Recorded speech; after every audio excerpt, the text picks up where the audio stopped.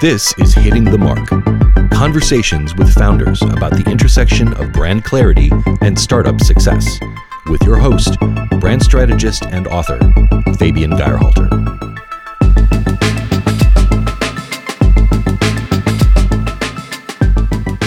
If you have an audience and you want to tap that audience for their marketing, promotional skills, crowdfunding is great.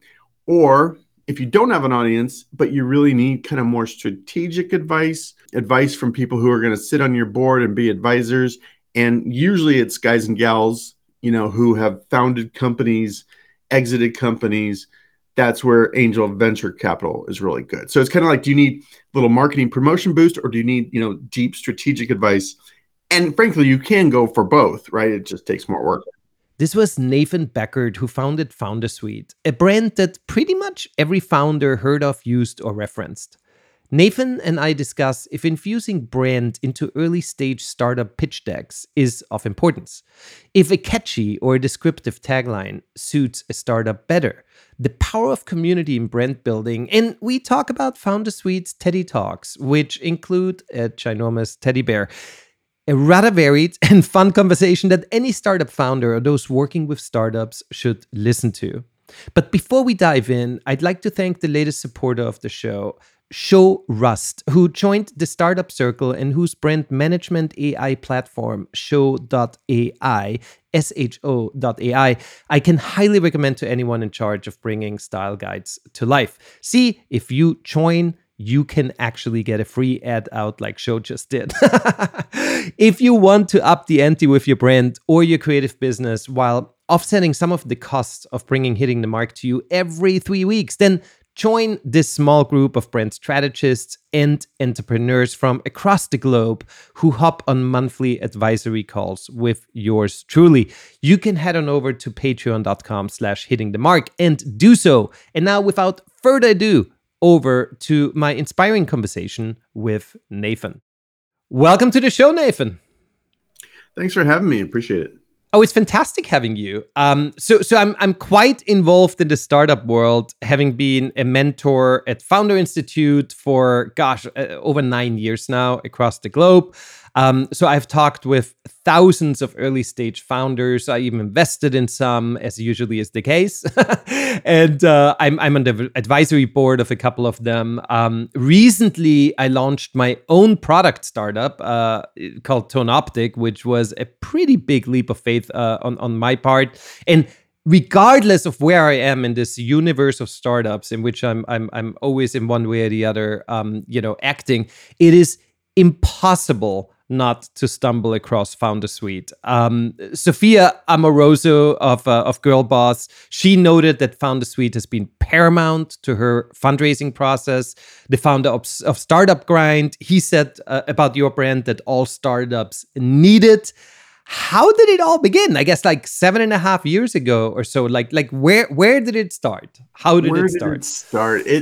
It's kind of shocking to me when you give an age to it, because it doesn't feel that long. It feels like it's been 2 or 3 years, but we're kind of, I guess, old in startup years. It's like dog years. So you haven't been doing the startup grind then enough, because 7 years should feel like 14 years in startup world. Yeah. It goes faster. It goes faster when you're having fun. And so I think that's why it's shocking. How did it start? So kind of like what you just described with your product launch, I was a consultant, first an investment banker, helping companies raise later stage rounds of capital. And then I was a consultant under my own brand shingle called Venture Archetypes that I formed with a couple friends. And we were helping early stage companies raise capital. And it was fun to be a consultant and, work with lots of different companies, lots of different startup founders. But I always wanted to build a product. And, eventually we just kind of came up with this idea, like, let's just build software for raising capital. We know this space really, really well. And so it started as a little side project, kind of a little, hired some offshore developers to build an MVP and put it out there and get some feedback. And it just took on a bit of a life of its own, enough to spin it out into its own company, FounderSuite Inc., foundersuite.com. and it's been off to the races ever since. So that's kind of the short Genesis story. So when you, I'm interested. This is kind of like the on the nose question. But did you take any funding yourself with Founder Suite in the beginning with your MVP version? Sure. No, it's a great question. We did raise a seed round with one venture firm out of New York called FFVC. John Frankel, great team there, and then a bunch of angels, pretty great angels. Like we had the first COO of Twitter, the first finance person of Facebook, coming in as angels, writing us smaller, medium-sized checks. So yeah, we did. And it was not easy, though, to raise our own capital. It was a big struggle for 5-6 months. And of course, speaking of branding, I was really worried that if we were not able to raise capital, given the fact that we sell software for raising capital, that would immediately tank the brand. Obviously, that's the on-the-nose question, right? That's number one. And then number two is, did you already at that time have the MVP built, and did you already use it to actually find and reach out to those early stage investors? So we did, with a little asterisk. We had an MVP built, but it was actually a slightly different product. The original vision was to build this comprehensive suite of tools for founders, hence the name Founder Suite. Yeah. And so we actually had other products in there as well. We had our investor CRM, but we had like a media PR tool, we had a competitive tracker, we had an idea validation tool, and our branding, our tagline at that point was tools to get startup shit done. And our thought process was like, let's build this umbrella of products, to help founders with all kinds of different stuff. The problem, but then we changed. Then we pivoted. We used that to raise money, raise that seed round. Then we pivoted and really focused, doubled down, tripled down just on the raising capital piece and killed off everything else, changed our tagline, changed our branding, kind of pivoted the company, I guess you could say. How involved were the investors in opening up that pivotal moment for you? Did they provide a lot of that input and saying, wait a minute, but this is where it really hurts? No, almost the opposite in some ways. I don't want to say I felt like I gave them a bait and switch, but I pitched them on this vision of this broad set of tools. Yeah. And then like 6 months or a year later, 8 months later, maybe, I kind of came back to them like, hey, guys, thanks for your money. I know you invested in this vision, but these tools aren't really working. The only thing people are really using is this fundraising tool called Investor CRM. So I really want to just double down on that. Yeah. And the Founder Suite name, it still kept working for you because it's still a suite of tools. They just happen to be very focused, right? Yeah. Yeah. Fortunately, I mean, it's a friendly name, even though it's funny. My European engineers call it Founder Suite, which is fine. So hold that thought right here, right? Because you're talking to someone with a pretty strong German accent. I can't help it, right? My listeners, most of them are already used to that abuse, but it's so interesting because it is a problem. And so when I prepped for the podcast, I literally, next to Founder Suite, I wrote in brackets, sweet, that I don't screw it up because it is something that we all like to screw up. I don't know why, but it is true. So yeah, but that's not really a problem for your brand name. That's more a problem for us Europeans. Yeah, and the previous business was called Venture Archetypes, which I thought it was a good, clever name, but I'd have to spell the word archetype like 7 times a day, 7 days a week. It was a horrible name for having to try and spell it, and people could never remember it. And yeah, it's a big one, and it's a lofty name too, right? And what does archetype stand for, right? And so I mean, it kind of like with Founder Suite, this is for founders, and there's a suite of some sort of tools, right? And then the rest you do in your brand messaging and all of that stuff. Let me ask you about the chicken or egg situation, because obviously you're a two-sided marketplace, right? You have I guess 200,000 investors, maybe more. I mean, a super impressive number. But how did you build up that database? I mean, without investors, you obviously had no company to launch. But how do you get investors if you have no company to show? Well, so I'm trying to not get too deep into the weeds, but we originally launched with a CRM for managing investor pipeline. So after we raised some money, we did our pivot and we kind of rebuilt. We threw out all the code, threw out all the products, started from scratch to rebuild. And our first launch with an investor CRM. So this is a CRM like, Salesforce or Pipedrive or HubSpot, but it's really used to just manage and track an investor pipeline. And at the time, we actually had a plugin to AngelList API. They had an API at that point where we could pull in investor data from AngelList. But then they decided, so that was how we kind of got off the ground. It was a pretty nice little, hack or workaround. But then they decided to close that API. They killed it off completely. So we had to start from scratch to build our own database. And that, but at that point, you already had all of that data, right? So you had something to build upon. We sort of. We didn't extract or vacuum up all of AngelList database. That was not allowed or available to us. But we did start to have some pretty good sources of data by that point, and to make a long story short, we started to build this database by doing some automated data gathering, some, spidering, crawling. We had some MBA interns like going page by page on venture firm websites, gathering information.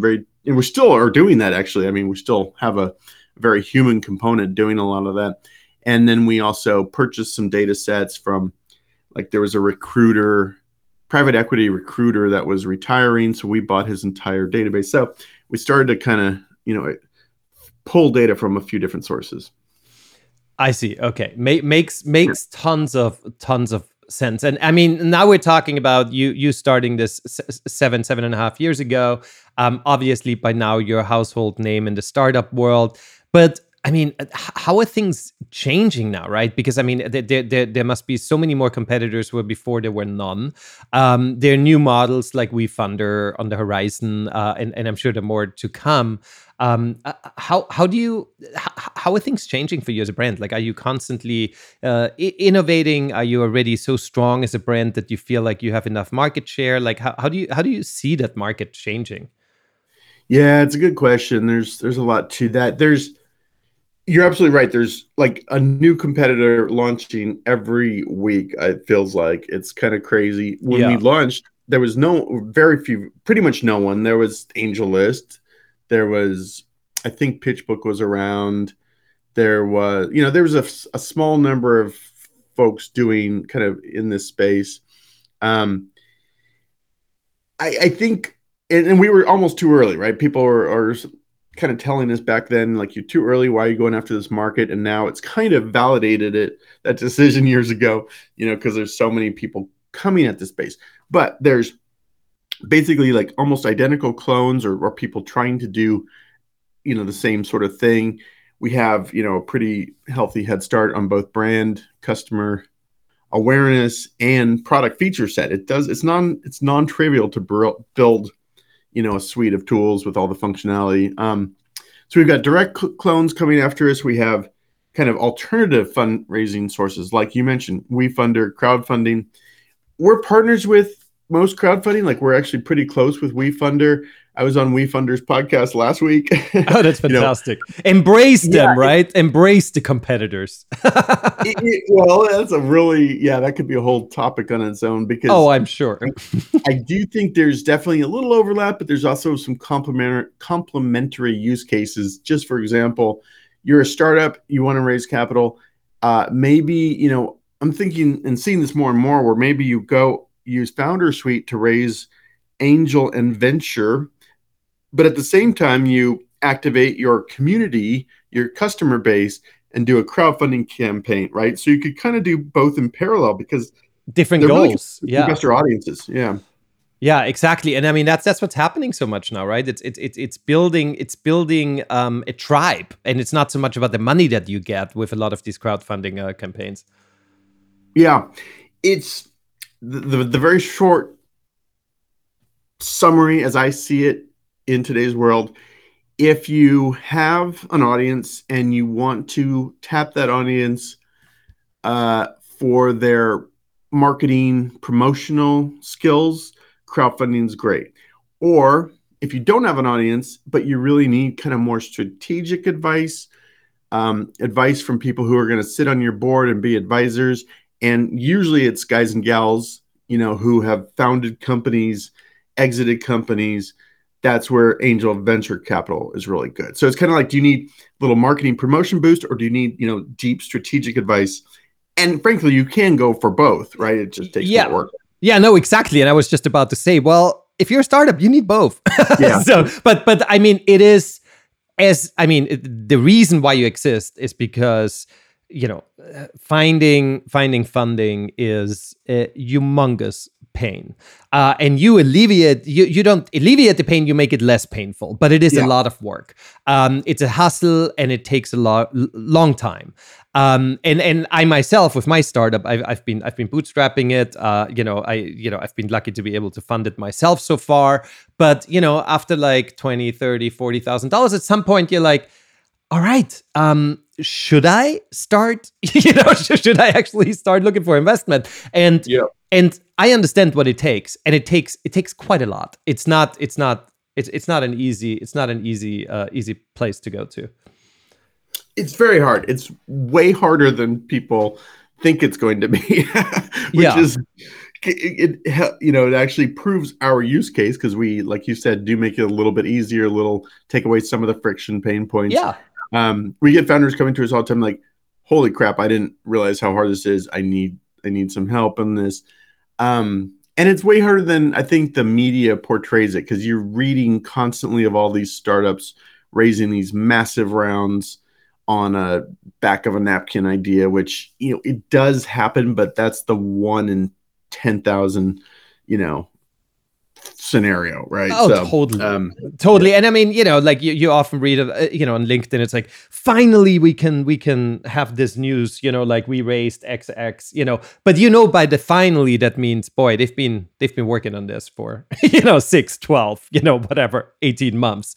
Something that you said before reminded me of my own journey here. That's really only been 6 months in my product startup world. You talked about, well, if you want in investors, if you want angels, if you want that board of directors, and if you want that advice, that strategic advice along the way, this is a really good way to go. Something that I've done from literally day one. I mean, far before I had a product, when I was still in the R&D phase, when I was still kind of like setting up the whole brand, I created an advisory board, and I put advisors on the board that knew all of the things I didn't know. So they were in the product space, they were in the audio space, they were in the music space, because that's where my startup functions. But I'm not in that space, right? I'm the consumer. I'm on that side. But so even if you don't go and actually have a board of directors, you can still have an advisory board, and they are usually pretty easy to please. It's like there's a way, because they want to help, and as long as you don't, as long as you don't take advantage of the relationship. But to me, that was insanely important to have this board, and to have these people to just every month come with like 15 questions. Like, oh my God, we only have 60 minutes, let's go, right? And it's like, here are all my questions. And for them, it's super easy. They're like, yeah, we've been through that 10 times. Here's what you should do. And I'm like, oh my God, thank you. You just saved me another 5 days of researching. And so absolutely. Well, let's go back. Let's go back to Founder Suite from a journey. So at what point did you feel there was this big breakthrough where you felt like, well, obviously it was when you actually got investment, when you had a round, but besides that, when did you feel like, you know what, at this point, this is less of a transactional platform, but it's actually turning into a brand. It's turning into, the name is being, used by a lot of people. People understand what Founder Suite is in the industry. And was there a pivotal moment where you said, well, there was this one day when I was, at South by Southwest and this happened, or or in the news, or was there one pivotal moment where you're like, oh my God, this is it, we're turning into a brand? Yeah, that's funny. I love that. The crazy thing is I have had those moments. I remember even maybe just 2 years into it, I was shopping at Target down in South of Market, on like Howard and 2nd or 3rd Street, and I had a Founder Suite t-shirt on, and some guy walked up to me and was like, hey, Founder Suite, I downloaded some of your templates and it saved me all this money. And I'm like, oh, cool, great. Did you subscribe? No, I didn't subscribe, but and you're like, goodbye. Okay, well, I guess that's better than nothing. We've had a few of those recognition moments, and that's really fun. But there really isn't like this big epiphanal moment or pivotal moment. It's been a lot of just small incremental steps, I have to say, where, and frankly, it kind of matches the product development, where even for the first, call it 2 years, I mean, the product was really basic. We'd lose a lot of people because it didn't have XYZ in it, or, it was missing this functionality, or you couldn't invite team members there's 1,000 things, right? And so right. Yeah. Incrementally every week, every 2 weeks, you're doing a code release where you're addressing these bugs, you're addressing some of these issues. And that's the beauty of software, is it, incrementally gets better and better. Like every 2 weeks on a code release, the product is getting incrementally better. And you add that up over a period of years, and I think it was maybe almost like 3 or 4 years into it, I sort of had that pivotal moment just to myself, not from an external user, where I'm like, the product's actually pretty good now. Like, I actually, it's like, you sent a tweet out, legit. Hey guys, like after a couple of years now, we actually have a good product. Yeah, it's actually legitimately like, I'm not just, there's I think almost all founders have this, reality distortion field attitude where you're believing your own bullshit and you're promoting your own bullshit. Like, hey, this is. Oh, sure. I mean, not me, but everyone else. Sure. Not you. But obviously reality has to catch up to that. Yeah. That, and I mean, think of all the great promoters, Steve Jobs and everyone else like that have had that selling the vision, the product. Ultimately, it has to catch up to that. And it finally did after 3 or 4 years. And that was beautiful. And so that's nice. Well, and that's the whole idea of vision, right? To write it down and to then afterwards chase it, right? Mm-hmm. It shouldn't be that far-fetched. It should be aspirational and inspirational, but it should still be something that you can actually achieve if you work your butt off. Yep. But geez, there's so much pain along the way, just like people canceling, yelling at you because something didn't work right. I mean, there's a lot of like... Oh, yeah. I mean, I'm in the product startup and product space now, but the product is not digital. It's actually a physical thing, right? That I'm building. And it's the exact same thing with software, actually. It's like every 2 weeks, we also make it better, right? Because there are things where you feel like, oh, this can be, improved upon, or wouldn't it be nice if, right? And so I think with any product, right, that's what happens. 100%. From a branding level, besides Founder Suite very nicely owning the orange colors, right? It looks to me that creating valuable content for founders and nourishing these personal connections within the startup space, building that community, those really seem to me, from the outside looking into your brand, that those are some of the key ways in which you create that brand bond with your people. Is that a fairly correct assertion? I think so. I really wish we could have more of a like true dedicated community. I think we have a loose community, and in the past we used to hold events semi-regularly, mostly in San Francisco, but also in New York, and we've done them in Austin, where we'd actually get together with our users, and that was just magical. Of course, that all went away for a couple of years. Sure. Hopefully we'll bring it back. I think it's I really would love to have. I think I, in a former life, lived on a hippie commune or something where, everyone just loved each other. Because I would love to create that on an island somewhere where all the founders go and live and create.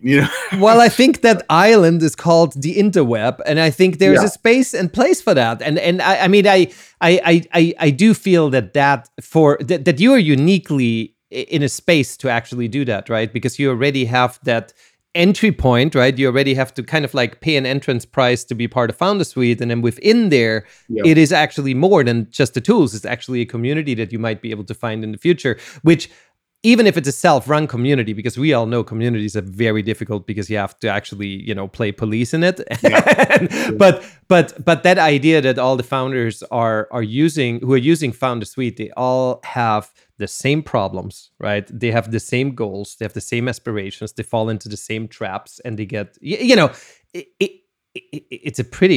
would be a pretty nice thing to do. We're taking baby steps in that direction. We, not too long ago, just a month or so ago, released a feature called user-generated, or I think we call it crowdsourced feedback or user-generated reviews. Basically, if you have just went and pitched an investor, we'll prompt you to just leave some, positive notes about that investor, or even just tips about that investor. Maybe you learn that, that investor is really looking for companies that have $50,000 monthly recurring revenue, or they only invest in Austin-based startups. They don't invest outside the region. Whatever the little piece of intel you've been able to gather, we're trying to capture that from our field army, meaning our customers, and even in the little title of this review section we've created, it's like, why should I do this? Because founder karma is real, and you pay it forward, you'll get it back to you. And so we're trying to kind of create that user-generated layer from our community, and I think we can take that even in a few other directions, eventually. Absolutely. No, I think that's fantastic, and I see Founder Suite doing things like that from the outside, where it feels like there's content being generated. You've got a very specific tribe with specific pain points. So it is very on the nose to do that. But I'm glad to see you do that. Talking about investors and pitching. How important do you see a kick-ass pitch deck being that is not only, well thought through and well designed and has the right, slides that answer all the questions, but also that goes into the brand. So pitch decks where you feel like, and don't feel on the spot because it's a brand guy talking. So don't worry about that, right? We're not going to get suddenly disconnected. And I'm like, sorry, Nathan suddenly left. But how important do you think if there's startup A that has a lousy brand that didn't spend any time on the name and on the logo and on the vision, mission, values, none of that, and it's just kind of like a very bare bones, idea deck, versus one where they go big into the brand? Do you think that's important for investors of early stage startups today or not? I think I haven't seen startups really put a slide in their deck. I have not seen them put in a slide saying, this is our brand, this is what it stands for, so on and so forth. But I do think the overall look, feel, impression, emotional connection that the pitch deck has, and that can be colors, fonts, everything, the way you kind of your tone in the titles of each slide, I think that all does reflect and is really, really important. I like to tell founders, your pitch deck should do a couple things. If you present it, or even if I just read it, it should spark something in me on an emotional level. It should, move me emotionally, and also move me kind of my left brain or right brain, I forget which, on a financial basis too, right? I should also kind of get greedy looking at your deck, right? So right, totally, of course, that's what it's about. So, but especially on that emotional piece, the brand is super critical, and a lot of decks make the mistake of being just too clinical, dry, too boring, too cluttered, etc. Yeah, no, I love that you say that, because it doesn't need to go to the extreme of like, here are our core values and here's our mission, right? I personally think it would be amazing if we would get that insight of like, look, we already thinking deep on a brand and culture level about our company. I think it's wonderful if it would happen. It can only be a positive as long as you answer all the other questions and not leave them out. Yeah. But what you said is important. It's not just the design, but it's also that you have a very specific voice, right? That when people go through the deck, they're not just seeing an idea, but they actually get a feeling for the humans behind it and how they would be represented in the company, and what voice the brand would have. I think it's important when you invest to get a feel of like, oh, this is how it works. I mean, if you think about a company like Liquid Death, I mean, it's like, it wouldn't be a deck that says, let's put water into cans and, be the responsible, sustainable company. And we just don't have a name yet. No, it would be crazy, the deck, right? Because it has to be. It has to be, one-to-one with that philosophy. And I think that philosophy should come out early on. I would love to see their deck, by the way. I think that would be really, really interesting because they raised some money. Totally. Yeah. I interviewed the founder a long time ago. It was kind of like it's one of my most played shows because he's from LA. He's from Pasadena. He went to the same school that I did, and I read about him here in the local business journal right before anyone kind of knew what they are and who they are, and so I kind of got a legs up with him, and it's amazing. I mean, really, really great story. So Nathan, you see startups grow into brands. You created your own brand over years, and not only one, right? But what does branding mean to you? I know it's a big question. It can be philosophical. It doesn't need to. But branding, very often everyone just says, "Oh, it's a logo," right? But we know there's more. But what does it mean to you? To me, it's that it kind of goes back to what we just talked about with the deck, where it's that emotional feeling I get when interacting with a business, when looking at their materials, when looking at their website, when hearing the founders or other key employees speak about it, about the business. It's that feeling I get. I know that's fuzzy and intangible. No, it is. No, I think that's exactly what it is. I mean, I sometimes even call it's a vibe, right? It's a certain vibe you get. Mm-hmm. You get a different vibe from one company over the other, even though their product is identical. And absolutely, yep. That's kind of at the heart of it. So I totally agree with that. Nothing fussy about that because that's branding. It's kind of like this weird thing, right? Which is really hard to describe. That's why I love to ask the questions, because I like to ask difficult questions like the next one, where, I'm trying, and I ask it all the time, so my listeners know that.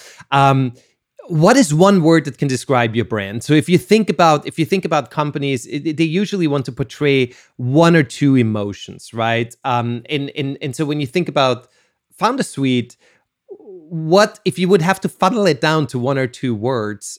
What would they be that describe holistically overall your brand? I am gonna do two words because they were the first two words that popped in my head, but they are it's optimistic and future. Optimistic and future. I'm happy to kind of elaborate. No, that's at the heart of it, right? Because if you're not an optimist, don't start fundraising, right? Yeah. Because I mean, if you walk in with a negative attitude, you are going to get less than zero back. And future is what you provide, right? I mean, that's you help build. You help founders build a future company because you provide the channel to investment. Yep, exactly. That's right. You nailed it. Yep, I can elaborate on that, but you nailed it right there. I think you have to, the people that are on our platform, these are people who have aspirations. They have a dream. They have a dream. They're thinking about the future. They're optimistic they can make this dream happen. They have a lot of hopes coming in. They're probably still a little naive, not jaded yet because they haven't been beat down. Mm-hmm. which is why they can be optimistic. But that's also the beauty of it, I think. So totally. If you would give early stage founders any brand advice where you say, look, this is what I've seen over my years, building my own brand and in the marketplace, like any kind of advice you would give them to say, look, like here's from a branding perspective, right? Like here's one thing that I think is important, or here's one thing that I wish I would have done differently, or it could also be one of your fails where you felt like, oh shoot, could have done that differently. So I'll go back to our little story and our pivot. When we launched the first version of Founder Suite, our tagline, I think I mentioned, was tools to get startup shit done. And we would put that on our t-shirts and we would have like a demo booth at TechCrunch Disrupt. And we would go to Jason Calacanis' launch festival and have a booth there. And we even had that on stickers, we had that all over the place. And people loved that tagline, tools to get startup shit done. It's funny, it's cheeky. The problem we had is it doesn't mean anything.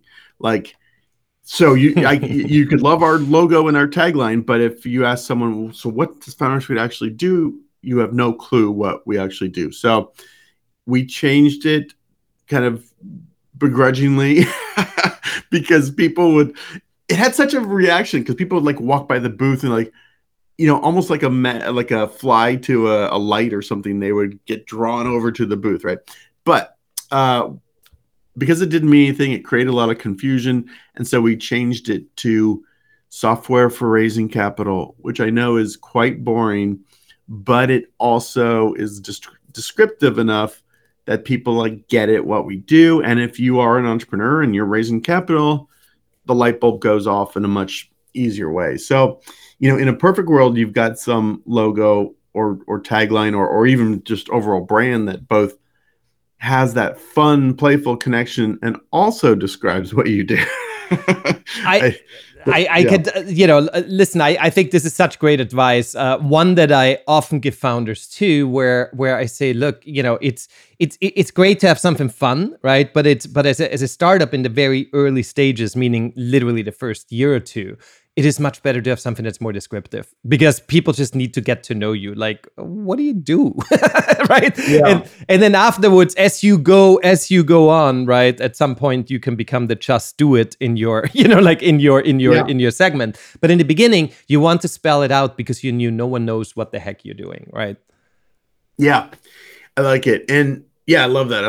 Like, that would actually, like Nike's Just Do It. That is a perfect example. I would be curious if they had an original slogan, like, because I think they started making track shoes, I think so too. Exactly. And I'm sure, I'm almost certain that was pre-agency work, right? Where at that point they most probably, maybe they didn't even have a tagline, right? That's an interesting thing. And I'm sure some of our listeners are going to be very opinionated and quickly set us straight of how it actually went down. So that's good. It's funny that you said, that you talked about Jason, because I'm actually, and we talked about board members, I'm actually on the advisory board of his launch, Growth University. So, which now is Velocity Growth, but another name change. It's all on topic here. I love that. Listen, we're coming close. We're coming close to our time. So I've got one last question. How was schlepping a ginormous teddy bear for your Teddy Talks through South by Southwest this year? Was it rewarding? So, fortunately, I never had to carry the bear. So for people listening, just picture, I think the picture a teddy bear that I think it is like 7 feet tall. It's like almost real life bear. It is truly ginormous. It's very, very large. It's shockingly large. And we got this like custom printed with a Founder Suite t-shirt on. And what Fabian's talking about is we would go around and my marketing gals, Hilda and Ingvild, who are from Norway, would carry this thing around and they would find entrepreneurs and they'd sit down with them and one would film while the other uses the microphone and interviews these entrepreneurs and founders, usually about like, hey, do you have a little funding hack or tip for audience. So it would be like a TED Talk, but it was Teddy Talk. So kind of stealing the, it was really fun. It got a lot of attention. It's friendly. People would come up and just want to like cuddle with the bear because it's warm and welcoming, you know, right? Not too edgy, you know, and it was fun. So I feel a little bit sorry for Hilda, who carried that bear almost everywhere. Well, that's what they get. That's what they get paid the big bucks for, right? It was her idea, for the record. It wasn't like there Nathan, you go. It wasn't abuse. Okay. It wasn't abuse. It wasn't Nathan saying, Hilda, I'm assigning you to carry. It was her idea from the start, and it was a great idea. A great idea that she regretted within 20 minutes of schlepping that thing around, most probably. Well, to be totally fair, she actually had this idea in 2019 when we went to South by Southwest, and she repeated it. So, again, I can exonerate myself because she, you know, did it again for 2022. It's a fun idea, and it's perfect for South by Southwest, where, you know, it stands out and it's leisurely, and no, it was really fun. I was cracking up when I saw it. Hey, what's next for the Founder Suite brand? What are you excited about? You know, the next 6 months that you can share with us. Yeah, we're doing a pretty big redesign of the platform since we are 6 years old. You know, it's been a few years since we've done a major redesign, changing color patterns and just freshening everything up. That's pretty exciting. Nice. And then, you know, kind of like what we discussed a little bit, really trying to get more community involvement in this. Fundraising is still really hard. And, you know, going back to like that crowdsourced tips and insights, if you just pitched Bill Gurley at Benchmark and you've got a little bit of insight for me as the next person to go pitch him, that's hugely valuable. So I think we're going to keep working on that. In terms of the brand, I think the brand will stay. It's funny because we are debating changing up the logo right now. There's a lot of debate about that.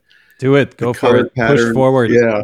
Do it. Yeah. Nothing better than change after 6 years. Yeah. It's hard though. It's hard when you're.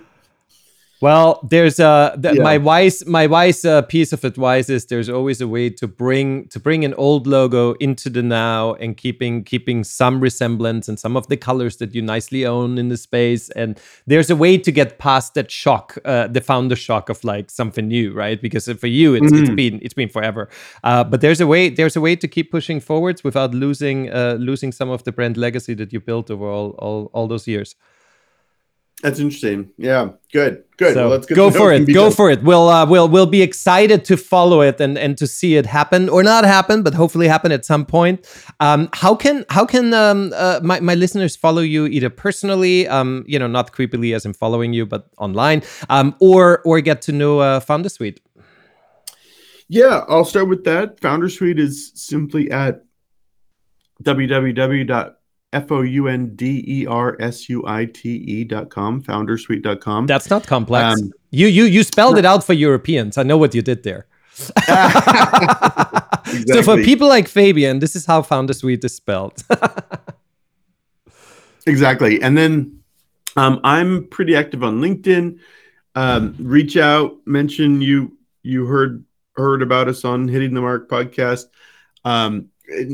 Happy to connect with you. We put a lot of good like startup focused content about once or twice a week. We'll post like sample investor lists or sample cap table or term sheet, like really pretty good stuff on LinkedIn. So that's good. And then I guess just last thing I'd mention really quick is we do have our own podcast called How I Raised It. Which is on iTunes and Spotify. And it's just interviews with founders getting into the weeds of how they raised capital, basically. And I listened to it and I thought it was really, really interesting, and I will keep listening to it. So I'm glad you actually mentioned it because I forgot to do that. Well, I'm excited to listen to Shit That I Knit, one of your episodes. Yeah. Well, you have to catch up, and everyone else who's listening and who hasn't listened to those two episodes, Shit That I Knit and Liquid Death. If you want to do something differently, listen to those two because it's really, really inspirational. And I don't have to tell you to listen to this episode because you already did. So everything is good. All right. Nathan, thank you so much for taking the time. I know you're a busy man, lots of things going on, but it was really, really delightful for you to share some of your insights and your journey, and a little bit about how your brand has been built over the last, I said 7.5, but it's really only 6 years. Yeah, thank you so much for having me. This was a fun episode. I'd love to do it again sometime, perhaps. Absolutely, my pleasure. Nathan Beckert of FounderSuite, a founder who raised funds for a fundraising tool and over time built a recognizable brand in the startup space himself. I hope you enjoyed this episode as much as I have the conversation. And if so, please subscribe, rate, and share the show. Hitting the Mark is produced, as always, by my consultancy, Finian, where we create clarity for brand transformations. The episode was edited by Everett Barton, and the Hitting the Mark theme music was written and produced by Happiness One. I will see you next time when we once again will be hitting the mark.